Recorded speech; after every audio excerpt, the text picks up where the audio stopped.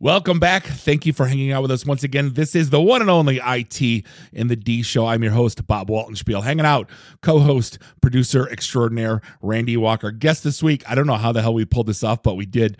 We got Lou Maresca in the house. Twit.tv This Week in Enterprise Tech in the house live. We're going to be talking all things about his 10-year run on his podcast and video podcast and all the things that go along with life there. And they get in the weeds. They're nerds, man. This is going to be a fun conversation. You could find us online, itinthed.com, and do us a favor, give us a like on the socials, subscribe to us everywhere podcasts are sold. Don't forget, by the time this podcast releases, it's going to be the 18th, Randy, or the 19th? 19th. I never write this stuff down. We're going to be at the Eastern Palace Club for our third Thursday meetup.com/IT in the D. 5 to 8, no speakers, no sponsors, just a bunch of IT nerds with tiki drinks in their hands, talking shop. Lou, how they treat you, man? I'm doing well. Thanks for having me on, Bob. No, it's honestly, I rarely say it's an honor. It's been a few times, but no, it's like you're one of the godfathers, man. It's fantastic to have you on the show. We sincerely appreciate it. I appreciate you having me. You know, it's funny that you said that, obviously, because our show was started by a Jesuit priest. So I always feel like he handed it off to me after he decided to have a higher calling and go to Rome and to the Vatican. And then I feel like there's something in there somewhere, some higher calling. Did he bless you? Did he splash water on you? That's right. You still hear from Padre? Yeah. I listened to some other shows on the network that he was on, but he still comes on actually on some of the Twitch shows once in a while. You know, when they allow him to kind of get out and venture out, but we try to get him back on and Twilight. He's always busy. He's always like, oh, I'm dealing with streaming stuff for the Pope and stuff like that. Probably a little more important. So congrats on episode 500. It was funny, unbeknownst, Randy and I both listened to your latest episode. And Randy's like, yeah, a lot of that went over my head. I go, yeah, it sounds like work to me. Like it felt like I was at work. But man, you guys get in the absolute weeds. Like how... we do. Like with us, we've been doing this as long as you guys have, for about 10 years. And we used to read stuff all week, and then we'd create like just a Gmail thread with and we wouldn't talk about it during the week because we're all friends. And then we get on the show and we're like, oh my God, did you hear about this? Or did you know about that? And what about this new thing that came out? And then we'd kind of have these natural, right. You know, how do you guys, like, are you guys go through the same transgressions to pick topics? Like what's the process like? Yeah. I think we started out following the same format that we did when we first started, where we start out with just the news blips, which is like we find out different stories that happen during the week and we put it in our own voice and we just kind of talk about it. And then the bites ended up being topics that one of us saw that kind of hit home for us. And then we went and talked about it a little bit more and then brought the others in and got their thoughts on it. And I would say those topics usually are, the topics that really get us heated about stuff, the ones that, maybe they're talking about Adobe fixing, AI generated images. Well, yeah, that's bullshit. Right. So like, that's not going to happen anytime soon. And so like, we want to talk about that. So I think that's usually how, and it usually comes together pretty late in the day and in the week because things come out, issues happen, like the DDoS attack on Google recently. We wanted to really dig into that and how they solved it. So stuff like that. I would say, Curtis Franklin is a security analyst for AMD, and he's in the weeds every day with lots of corporations, just like you guys are dealing with companies and real solutions.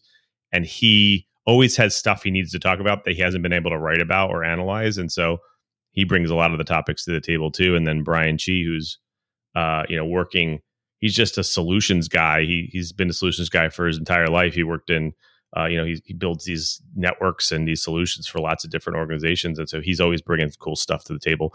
I'm usually the boring one. That's usually, I just ask the questions and let the smart people talk. Yeah. So yeah, that's right. Exactly right. But you guys had, I was excited to see you had a friend of our show and a friend of the Detroit scene, Jeff Marasini, on lately. How did you get? He's the CISO of Altair. If you haven't met him, and he's like one of the PenguinCon, always a volunteer. How did you guys end up getting hooked with Jeff? It's funny because we do a lot of shows and a lot of people are we have like a live chat room. We have like an old school IRC chat room. And then we have the members only Discord channels as well. And he's in both of them. Okay. And the other day, we did a show on out of band networking. We showed some tools and some fun stuff. And Brian Chi did a demo and he decided he was going to go try out some of the solutions. And he did. And he brought that he bought a bunch of these networking devices for his team. and they just loved him. And so they sent a nice letter over. He sent a nice letter over to Brian, and Brian was like, "This is awesome! Like, we'd love to just have you on. This will be like a new thing for us, new segment to bring people on who listen, who take some of our recommendations, because a lot of times we don't really know what we're talking about, but sometimes we do. And when we do, we should be known. We should know when we are." And so he came on and just kind of talked about his solution, and it was just awesome just to see, people being able to reuse our information that we pass out there. And it helps when it's an international billion-dollar company too, and he's the CISO. It's not like I was surprised to hear all the things that they were doing, and then he was like, "Oh yeah, we just use this $30 device, and it's really changed our world." And I'm like, "Man, that's just awesome." His office is off of a famous, I don't know if you know the intersection in Detroit. It's in Troy, Michigan, and it's off I-75, and it's exit 69 Big Beaver Road. So that is a funny story. I used to go to Detroit all the time. I actually went to college at University of Toledo. Oh, okay. Detroit Light, Detroit Junior, yeah. Yeah. And so we used to go, obviously, to Windsor all the time. We used to go to Greektown. We used to go, we used to go everywhere in Detroit. So I used to spend a lot of time up there. My daughter just turned 19. We took her to Windsor to order her first drink legally. She goes to Michigan State, so it wasn't her first drink, but that was a very cool. Is Windsor passing. Still nice up there? They still keep it nice. It's like 3 bars. It's pretty crappy. Yeah, it's ever since they made everyone use passports. And the dollar wasn't $1.50 for $1. It pretty much died. So that was the running joke. Is Bentley still there? Is Don Cherry? Yeah, they're all gone. All of them are gone. So I always like starting with origin stories, right? Anyone that's been in tech over the period, when you got a little gray in your beard, I love talking origin stories. Yep. What originally got you, I guess, into tech? What was your first baud modem? I guess let's go there. Oh my gosh. 2400. Yeah. I would say what really got me into it was, when I was I first started out in building and programming Atari cartridges. And that might sound like an obligatory thing to say, obviously, because Elon in the latest, Isaacson book, he talks about that's how he started too, Elon Musk. But I think really? I didn't know that. He said it's exactly how he started out too, is programming these Atari cartridges, 2600. Wow. So, but anyways, the reality is that's where I started as well. And I'd say worked my way through all of that, and worked way through IBMs and Macintoshes, and I'd say in high school I had a really good mentor who it was actually a woman librarian who started building a computer center, and she wanted to get people programming in BASIC in there, and so she actually hired somebody in, and I got to start learning BASIC, and that's when I knew I wanted to get into computers. And I had a good friend who ended up being an amazing entrepreneur, Adam Jackson. He started a bunch of companies in San Francisco. One of them is called Brain Trust right now. It's using it's using the blockchain to manage hiring people and being able to share their wealth with the instead of having a gig economy. And so anyways, he kind of got into selling computers to build them and sell them. And so I got into that as well. And we started building them, and I started working at places like CompUSA, and I used to use my discounts at CompUSA back in the day in Circuit City when they were still around, when Best Buy didn't crush them.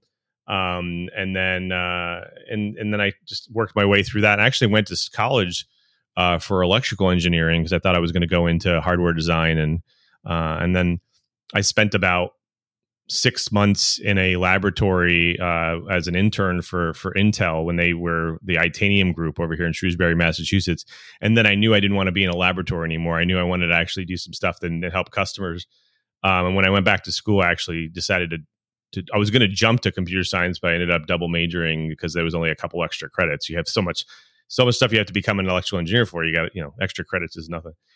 So I did that, and then I went to a career fair up in Michigan, University of Michigan's career fair, and there was a company called Creative Solutions up there, which used to, I think you guys are familiar, it was purchased by Thomson Reuters about maybe 10 years ago. Okay, over in Ypsilanti over there, and I worked for them. They made a product called UltraTax, and so I decided, I'm going to.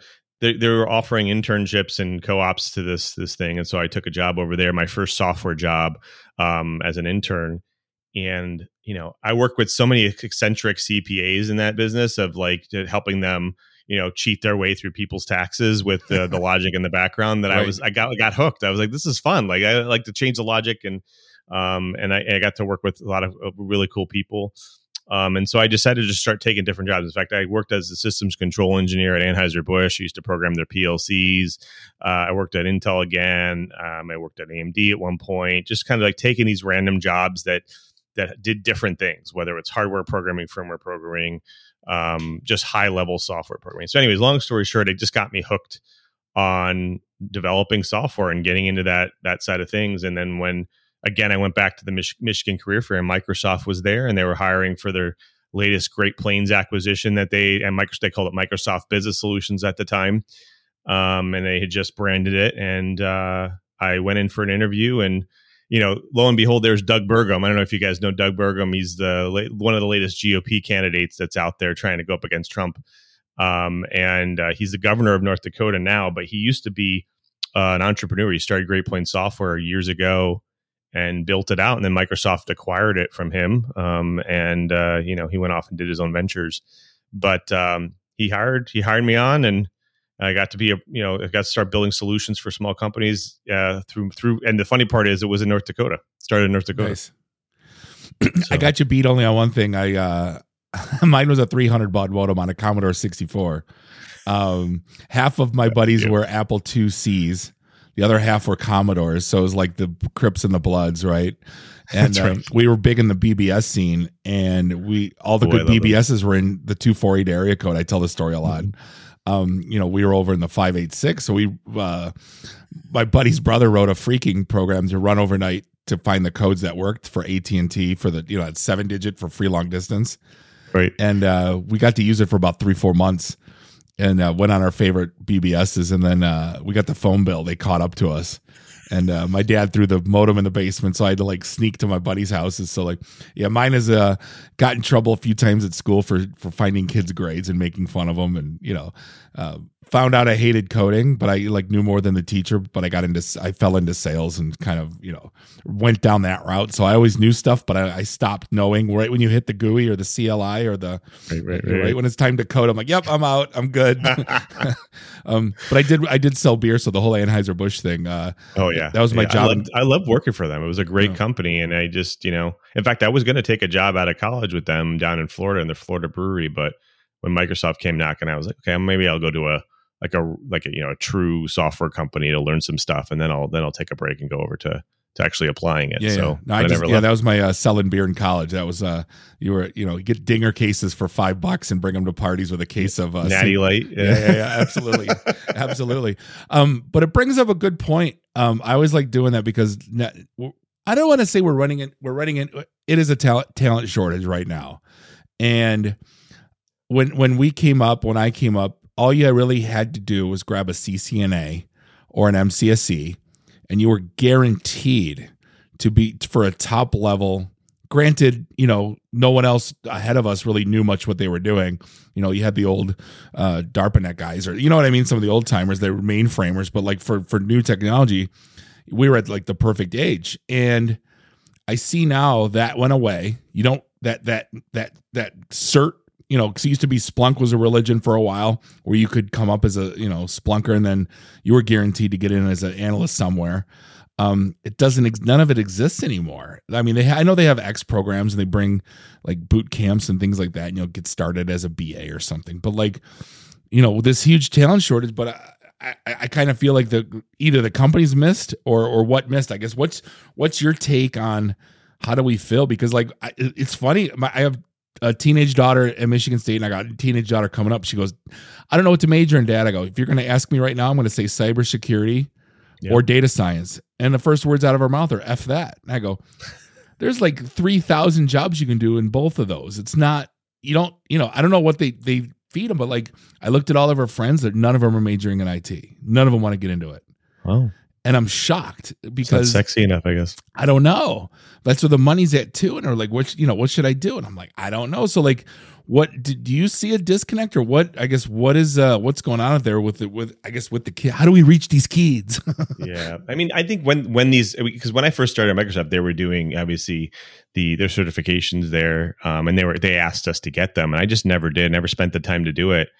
because I felt like, they were snapshotting technology in time and expecting you to go learn these proprietary things that would eventually just disappear in a couple of years later. And I felt like that was such a waste of my time than learning some of the fundamental foundations of networking or how switches worked or just how to program the bytes and arrays in the operating system and stuff like that. And so I just stuck with the fundamentals. And I think that's a lot what happened is the market got so diverse in solutions that people didn't want to go out and get their badges of honor of these these things that cost very expensive. Cisco certifications are very expensive, and Microsoft certifications, MSDN, all these certifications were just really expensive to get and even study and get.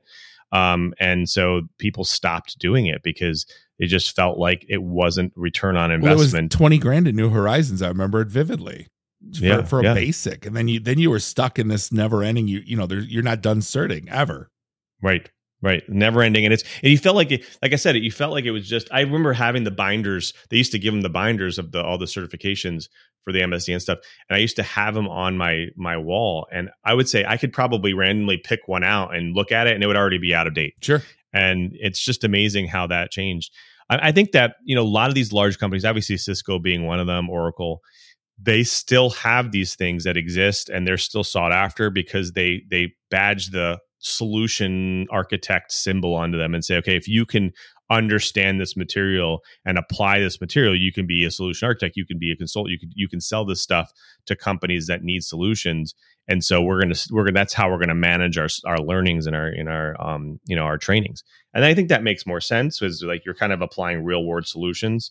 However, like I still don't think there's a massive return on investment, because I know a guy who's been doing it. He doesn't even have a college degree. He's been doing it since I can remember. He started out as SP, Cisco certified, and CCNA and all this stuff, and he's been paying ever since.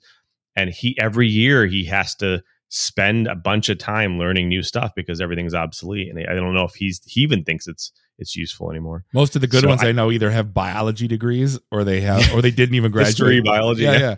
Because literally we ask people, I got a chem degree, and everybody starts laughing. It's like, I taught myself, But when you look at like cybersecurity, Randy, how long have we been talking about this? 5 years that they have negative employment or negative unemployment, whatever the word is. It's hard to fill. And and that's the thing I try to explain to my daughter, and that's I don't know if that's getting through. It's like, this is all about like putting a puzzle together. This is all about, like, my daughter thinks, I've been in sales my whole career. I go, what do you think I do for a living? She goes, you answer the phone and say you want to buy some shit. I go, God, you just like my career summed up in a nut. Or you take people out for beer.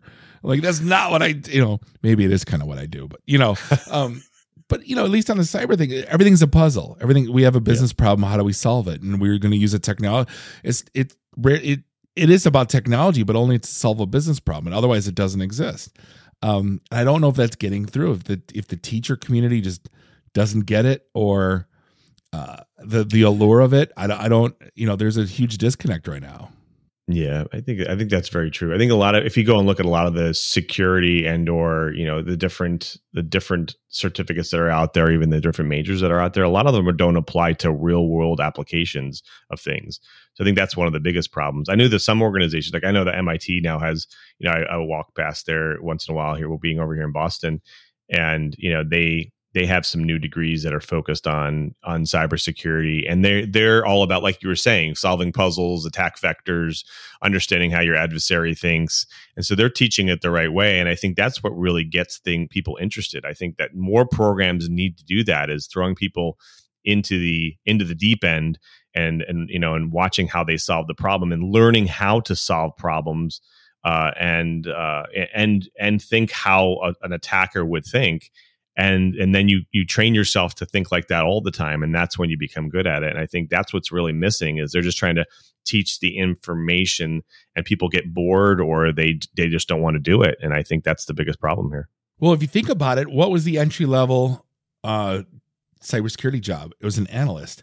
What did it mean before UEBA? It was, you looked at log files all day. Let's be honest, that sucks. Like, yeah, it does. What'd you do today? I looked at 30,000 log files. And then like there was no, and that's what I did. I'm like, that's not, I don't want to say to gamify it, but like that's a candidly, it's a garbage job, and you know it. Yeah. I think that's a lot of the jobs are like, I mean, even data entry jobs, they used to just have you sit at the, and just convert text into database entries. We weren't actually a database administrator. You were a data entry person, and that was just a boring hell job. I mean, all of them seem to turn out like that. And so people don't want to get into them, even though they might pay pretty consistently and statically. So you got into a cybersecurity, and I like having CISOs on for a few different reasons. One, I like ragging on sales guys because I think my profession's been destroyed by a few bad apples. I think every profession gets destroyed, but I'm the do you ever see the weightlifter guy that always yells "do better, be better," whatever? He's like he trashes on people on TikTok, and he's like, "Do better."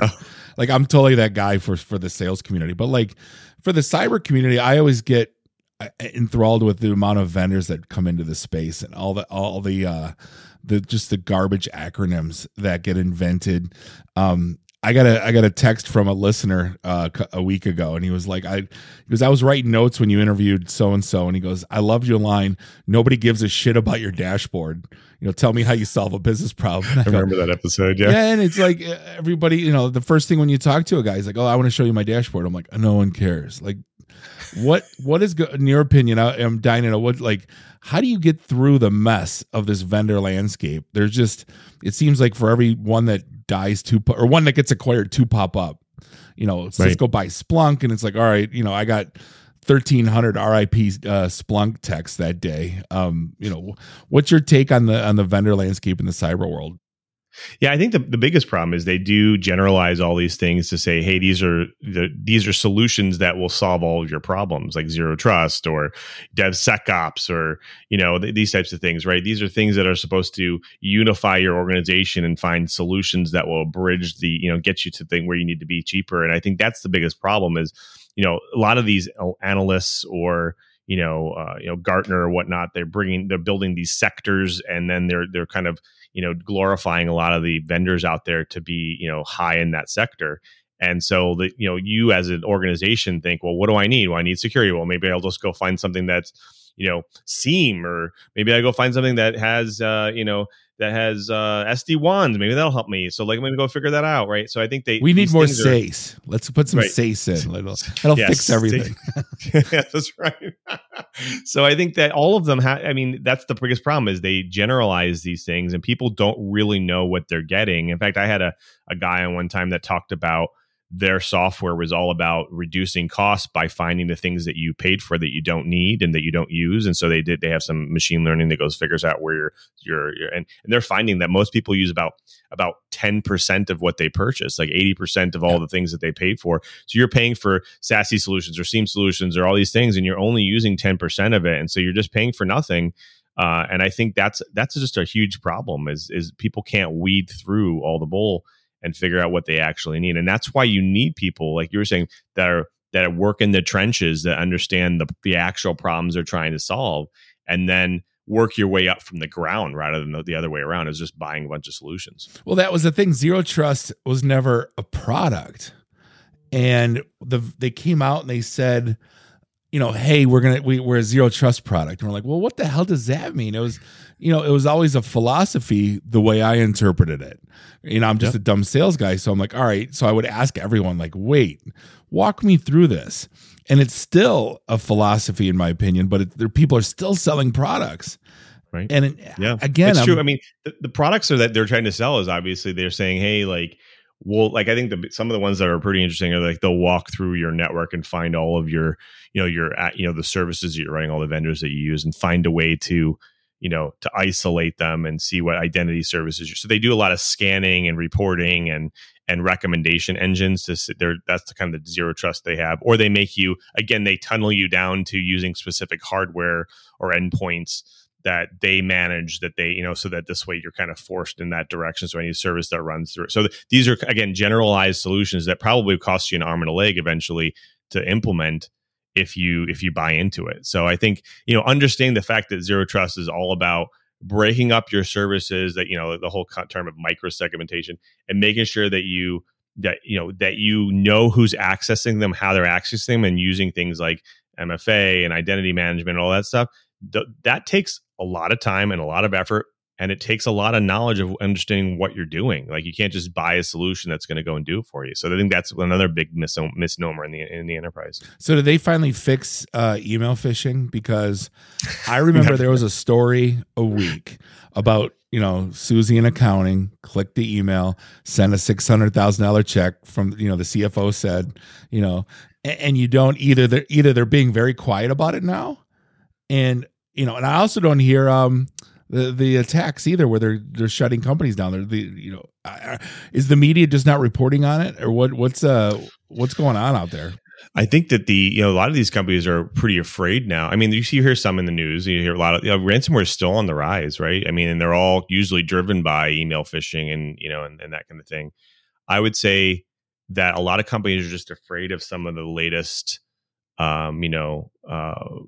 things that are going on around rules and and different things, the potential fees that they might get charged if they make these things public. So they're being really, really cavalier about what they choose to disclose and not. So I think that's part of it. Some of these things are smaller than they think. So then, I think there's a certain dollar amount or a certain impact on your customers or users you have to disclose. And so if it's smaller than that, they're just kind of keeping it under wraps. I think that's most of the problems, because if you think about it, phishing is probably one of the largest issues that are out there today. And there's a lot of advanced threat protection or email protection that they try to sell people.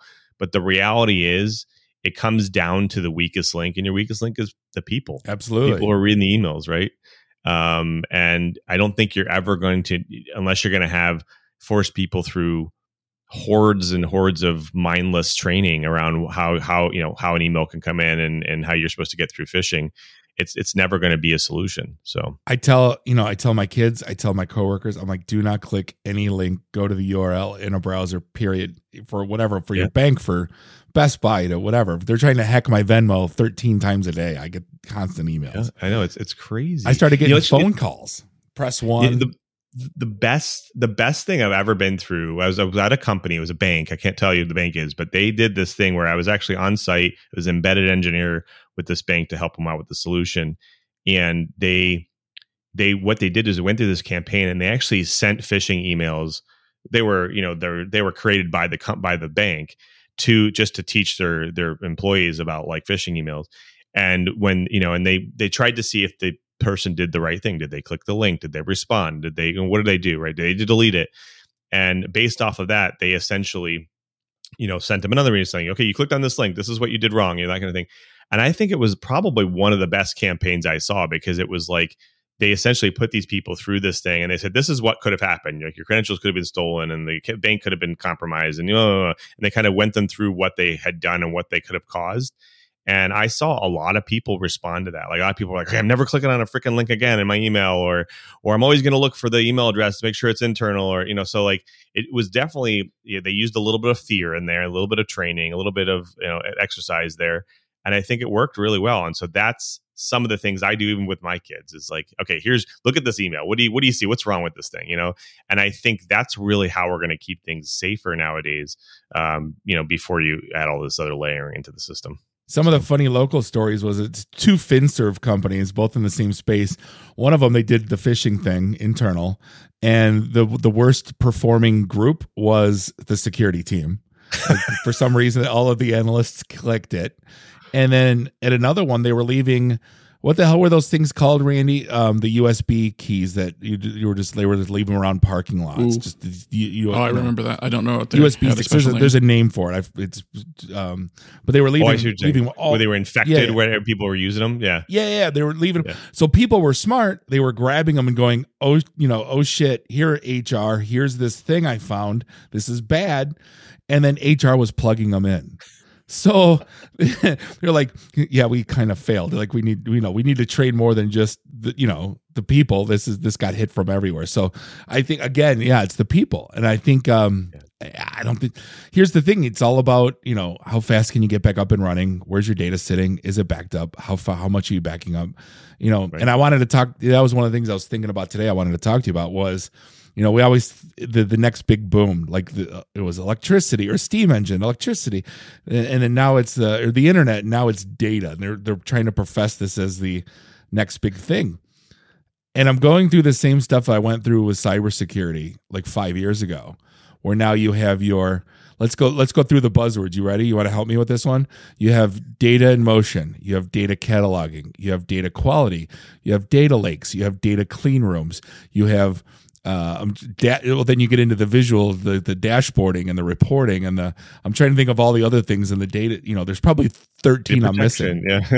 Yeah, data protection and deduping and all that. Well, that's part of quality, but again, and then now there's 16 vendors you got to deal with, and everybody's doing about 3/4 of the way good in the Snowflakes and the Databricks, but you still need something else. You still need a Confluent, and you still need a Informatica still plays. Like what do you make sense of that world? Is it like, I know like a lot of it's marketing jargon with data clean room and all that, but it makes sense. Yeah, I think this is another problem with a lot of organizations, because they have lots of data. Most companies, whether they're SMBs, small little mom and pops, they have tons of data. I have customers, they have tons of data. They don't know what to do with it, and so they go to look to see, okay, well, how do I secure my data? How do I back up my data? How do I make it so it's searchable or usable, or I can profit off of this data, or so what do I do? And so again, these companies are selling that, right? They're saying, hey, we'll just ingest all your data and all your problems, your business problems go away. We'll back it up for you. We'll put it in the cloud for you. We'll analyze it for you. We'll tell you which customers to contact for you. And the reality is, like, every business has a different need, and none of these solutions will ever, without a bunch of customizations, will ever be a one-stop shop. And I think that's the biggest problem, is companies, people don't really know what they need. And so they go and buy these massive solutions. I mean, obviously, working for Microsoft, we have all the things you just mentioned, and they're all different Azure services that I can go and plug into, right? And I could go buy them one by one and start putting my data there. The question is, unless I really know what I'm doing there, or what I'm going to be overlapping over top of it, or what kind of data analytics I'm doing, or analysis cubes I'm building, like, it's really just an extra service I'm paying for just to store my data. So, like, I think that's the biggest problem, is they just don't know how to apply this stuff. And I think you could probably have a marketeer come out to every business and tell them how great it's going to be, but and companies will buy into it until they find out, again, they're not using half of it. So, right. I think, well, that's and then, 5 years ago, MDM was mobile device management. Now it's master data management. And it's right. Like, well, what the hell is that? So like, I'll hear MDM in a meeting. I go, what are we doing with the cell phones? And they're like, idiot, like get in 2023. I'm like, oh, sorry. But it's a thing where we're still, you think they'd figure out we're not the acronym hell thing. And it's worse today, I think. It's now that the 4-letter acronyms, it's getting to be, I'm waiting for the 5-letter acronyms, right? It's still, I don't know, like, the people that have been in this business, and you wonder why the kids aren't getting into IT right after all the shit we just talked about for the last half hour. Just trying to figure this whole world out. I wouldn't change a thing for the world. I love it, but at the end of the day, it's God, they make it confusing. And I don't know if it's the marketers, or the product people. I don't. They're going to blame the salespeople. It's all, right. It's that circle of death. Well, they go after the trends. I mean, we talked a little bit of ransomware in the beginning. Like, that's the fear right now. Every company, especially medical companies, are freaking out about ransomware. What are they doing? Well, they're doing exactly what the industry wants them to do. They're going to pay for ransomware insurance. That's number one. And then they're also going into backup solutions. A lot. Right. So, I mean, I think that's the problem, is these marketeers and these corporations, they go after the trending fears of the day, and they provide solutions. I guess that's what startups do too. I mean, that's where a lot of these startups are doing AI around, is they're using AI to solve some of the trending issues that are out there today. And some of them might work reliably. Some of them might not. We have no clue until people start utilizing them. And I think that's the biggest problem, is companies, there's so much stuff that's out there that's watering everything down that nobody really knows how to use it.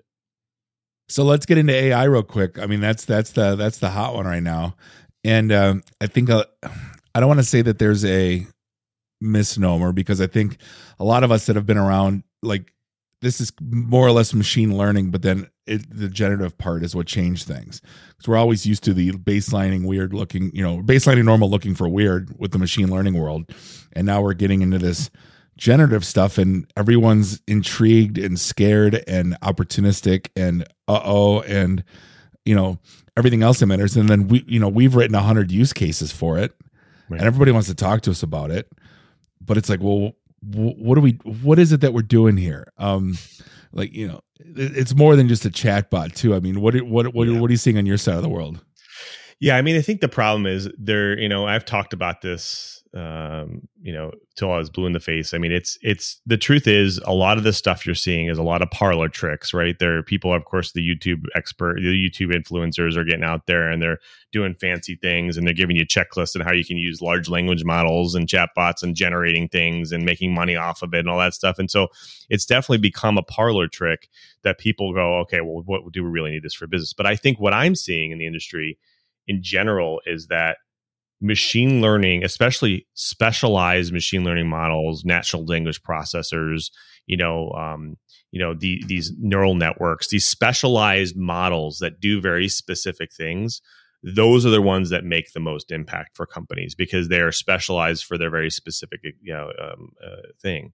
Like example would be, I like to talk about the latest DDoS attack on Google that happened, one of the biggest in the world to happen in history. It was taken down in 2 minutes. And the reason why it was taken down in 2 minutes or stopped in 2 minutes was Google used special machine learning models to detect this traffic and shut it down.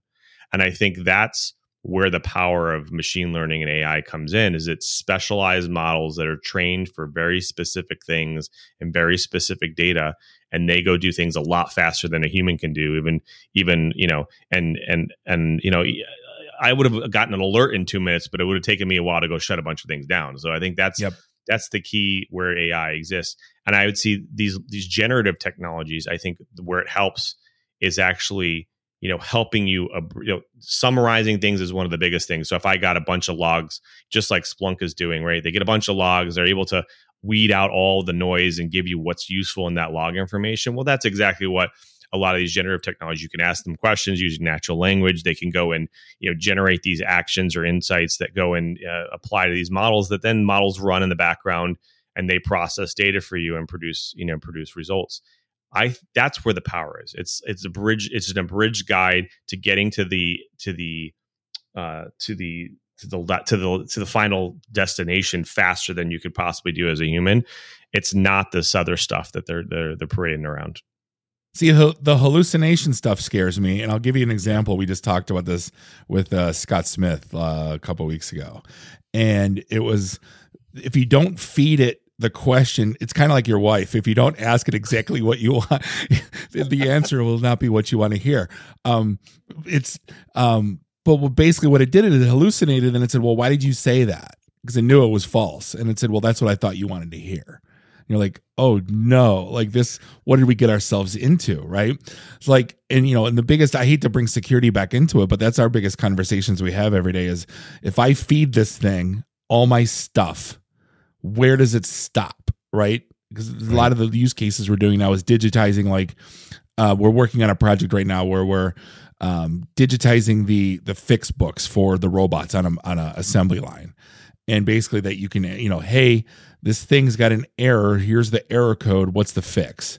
And so instead of looking through a manual like they used to, we can quick type, and it's like an internal Google for the operator's manual. Fantastic. But like, what happens if that operator's manual gets out? Right.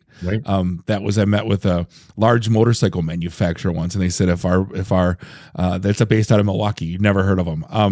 But they said basically, if our plans get to China, like we're dead as a company. And so like security's on everybody's mind. So like everybody wants to jump into Gen AI, but like, how do we, how do we insulate and stop this stuff from getting out to the greater LLM? Right. Yeah, I think that's there's a company that I talked to recently, Adion. They build these models themselves internally, and they basically do. They bring in pharmaceutical data that's from trials, and they do analytics, and they process and they use other data, like for instance, people's social feeds and medical history, and they actually. Helped with the COVID vaccines becoming more prominent because of the data that they use. And these models, they basically bring this data in-house and they put it in their own virtual network that's only accessible by the customer. And they use these models that are generic models, but that are trained specifically for the data set that they're using. And their whole company and the way that they operate is based off of that. And I think that's the models that companies want to know about, is that their data is safe, it's segmented and segregated away from anybody else. It's only accessible by them. And when the models run at the end of the day and they produce the insights, they don't go anywhere but where they have access to, and nobody else has access to it. And I think that's where companies will start to feel more comfortable with it, is the fact that this edge, I guess you can call it almost edge AI, where they're bringing these models down to the edge to where only corporations have access to them, and any type of learning that it only does it on their data, and it applies, and it only gets stored in their private virtual networks or whatever it's in. And I think that's why these pharmaceutical companies feel very safe with ADN. And I feel like that's where a lot of these other companies will feel safe too. If you're just going to go and apply, generative technologies in your organization to, again, in a very general way, you're definitely going to be in the shape that a lot of people are in, is that, it's going to be ingesting and producing insights that you might not need or want, and it could be, uploading data to other organizations that you have no idea. So yeah, I think it needs to be very specialized. I think this is the next, like you were saying, is these skills of figuring out what models are right for what organizations and how to set them up and bring them in house into private networks or private clouds is really the next step. So do you think it makes it less valuable though? Because like it's kind of like Google. It's only as good as what you can feed it, right? I don't think it makes less value. As long as you give it the right data. I mean, unless you're saying the data that they need is what Google, like everything that everyone's ever talked about, right? I think that's the key. Is like, I'll give you an example.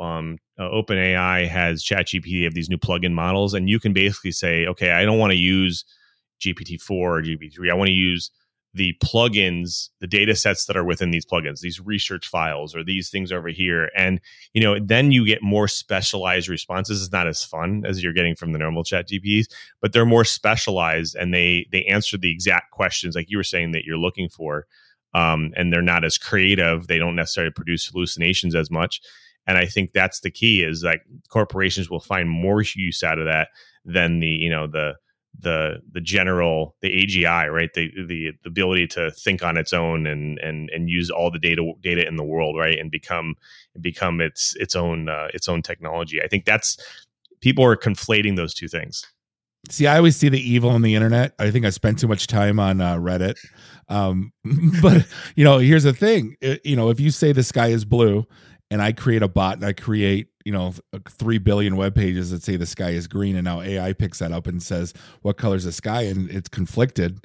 There's 3 billion people say it's green, 2 billion people say it's blue. I think it's green. It's easily swayable. So like, again, we don't want to get into this whole purveyor of truth thing, but it's at the end of the day, so how the hell do you govern all this? It's going to be madness, and we're not far off from it. Right. Yeah. I think that is one of the big problems, is that, I was talking to somebody, one of the leading architects in the OpenAI world. And he was saying, what would be really interesting is to watch these things learn, but then learn from each other, and they not only learn from each other, but learn from their hallucinations. And so now you're rewriting history based off the hallucinations. And so again, when you say somebody asks the question, it becomes the answer is the hallucination. And you go to any one of these AI chat systems or generative systems, they all produce the same information because they're using the same hallucination as historical context. And he's like, that's what I'm worried about. I'm worried about them not knowing the difference and feeding each other. And eventually our history becomes blanked out. We're going to have to save our historical documents, because if we don't, the history becomes what AI says history is. Right. And I think that's the scary part of it. And then they create their own language, then they lock us out, then they figure out how to kill us. We've seen this movie. I'm just saying.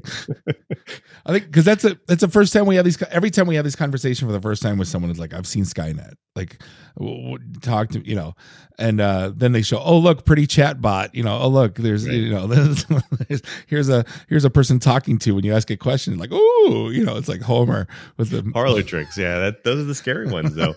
The ones that I find the most valuable are, like, I'll give an example. I read a lot of articles and I talk to a lot of people even before our shows to try to learn about some of the things I don't know about. Like, a lot of the times I interview people and I don't know their market, and so I have to go and learn. And so I'll go pull up research papers. And, if you've ever read a research paper before, sometimes you want to pull your hair out with how boring they are. That's what happened to my hair. Yeah, we can pull this the beard here. Yeah.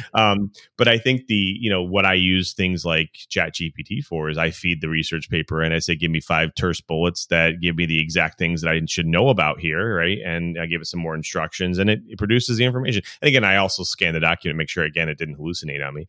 But it really, really helps me boil down and distill down the information to what I need to know. And I'll tell you, that's really helpful in email.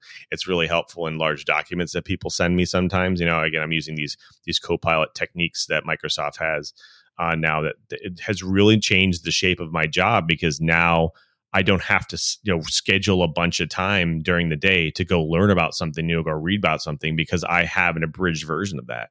Even Microsoft Teams has this built in now too. So I can go through, chat sessions that are, 20 days long and say, okay, give me the outcomes of every day and give me the action items that I have on me, or what's still in question or whatever. And it will answer me my questions without me having to do the work to go do it. That's the power of these things. It's not generating new lyrics to let it be, it's just amazing to see how people, get into the weeds on it. Homer Simpson as Scarface, all the crap that we played with.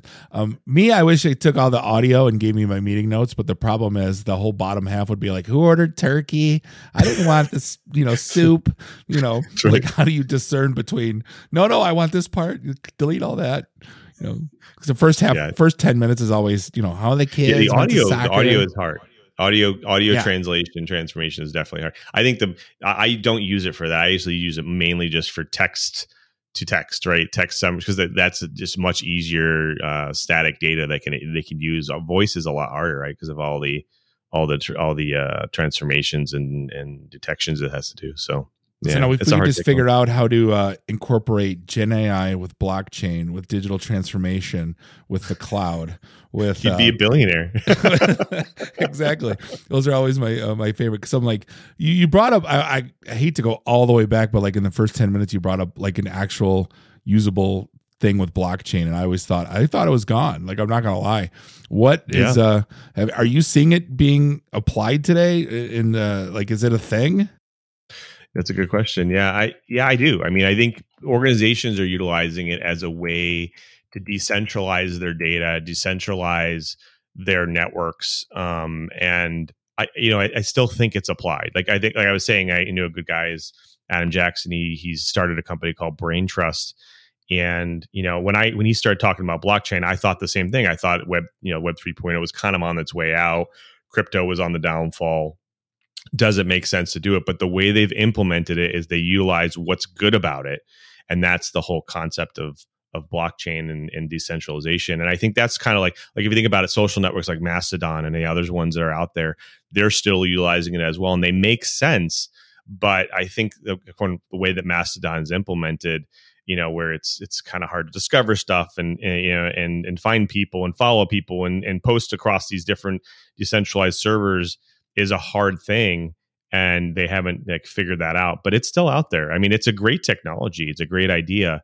It's just that you're not going to see a lot of it in the enterprise, because again, that gets away from some of the big tech companies that are out there that are not utilizing it, that say it's not useful. And, that you want to be at a very trusted cloud service provider, right? Like AWS or anybody that's out there, all the big wigs, right? That why go to a decentralized system if you can have that? But you see a lot more in medical. Like the medical is still using blockchain and technologies there. You see a lot of it. Banks use it actually, surprisingly, in the background, in the back end, for how they're managing some of their transactional systems. So not for crypto, but for for other systems. So it's still out there. Right. It's just people, it's lost its luster, basically. I don't see it. I see it for compute. Like, hey, I want to grab, if I'm gaming, like I see certain applications. Like if I'm banking and I have data and I have data I need secured. I hate using security all the time. But again, I don't want that decentralized. Anyway, that's just me. I'm just a dumb sales guy. But hey, what are you watching these days? What are you doing for fun? Man, I just went through Silo. You ever see the show Silo? And amazing thing on Apple TV. I started getting into, I always liked the old 80s Quantum Leap show. And so I started seeing the new Quantum Leap show on Peacock. So I started watching that. Pretty good. It's actually pretty good. I was debating because I like the old one too much. Oh my gosh. I showed the old one to my kids, and one of my oldest is 13, and he watched it and he goes, this is terrible. And I'm like, it's not terrible. He's like, it's too cheesy. And then I had him watch the new one. He goes, I really like the new one. I'm like, man, that sucks. The old one's great. Yeah. It's got the new technology. It's better. Did you watch Ahsoka? What'd you think? Oh, I loved it. Absolutely loved it. Yeah. Fantastic. I think that Filoni, how do you say his last name? Filoni. What's Dave's last name? Now you messed me up. I'm sorry. Filoni. Yeah. I think the guy's a genius. Like, he definitely holds true to everything in fact, it's funny you said that, because I was just reading this. Oh. Timothy Zahn's Thrawn book. And I was reading it before Ahsoka came on, because I really wanted to understand the back history with all of that. And I think they did a fantastic job. I was really excited about it. I don't get angry, but I get really angry what 7, 8, and 9 should have been. I think that's what Filoni's doing. This is a middle finger to 7, 8, and 9. And I'm looking at this going, oh my God, can you imagine if it started, 5 years after Jedi? And I'm like, see, here's the thing. Like, I saw Star Wars when I was 5 in the theater. I'm old man. Like, this has been religion to me my whole life. I still have the Burger King glasses on my mantle. Like, you know what I mean? This is, I didn't read the books. I've never been a big reader, but like, everything else I consume, like, it's religion, and like, it's so good.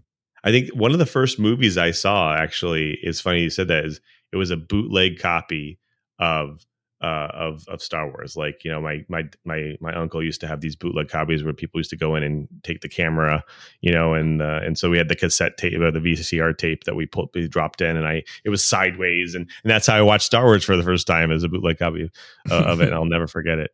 I was hooked after that. We'll end with this. Did you see the book that came out that had Lucas's vision for 7, 8, 9 like 30 years ago? No, I didn't. And he basically came out and said, this one, there was one about the son or the then it was about, the last one was about the kids. And so Princess Leia was supposed to be the Grand Chancellor. Luke was starting up the Jedi Temple. It was the Solo twins, right? Which would have been, Kylo Ren and what's her face, and basically would have followed that journey. Then it would have been like the Mandalorian, where the Fett's owned, it would have been like, but then Maul was part of it, and he was training someone. So like this, then the whole Baby Yoda Mandalorian, that whole like, that's why I think Filoni's writing this whole arc, because it should have been 7, 8, 9. Your synopsis there is already better than 7, 8, and 9. Better story. Yeah, better story already. Oh, I agree with it. They're already writing it. It followed the books too. The books, because they made them non-canon.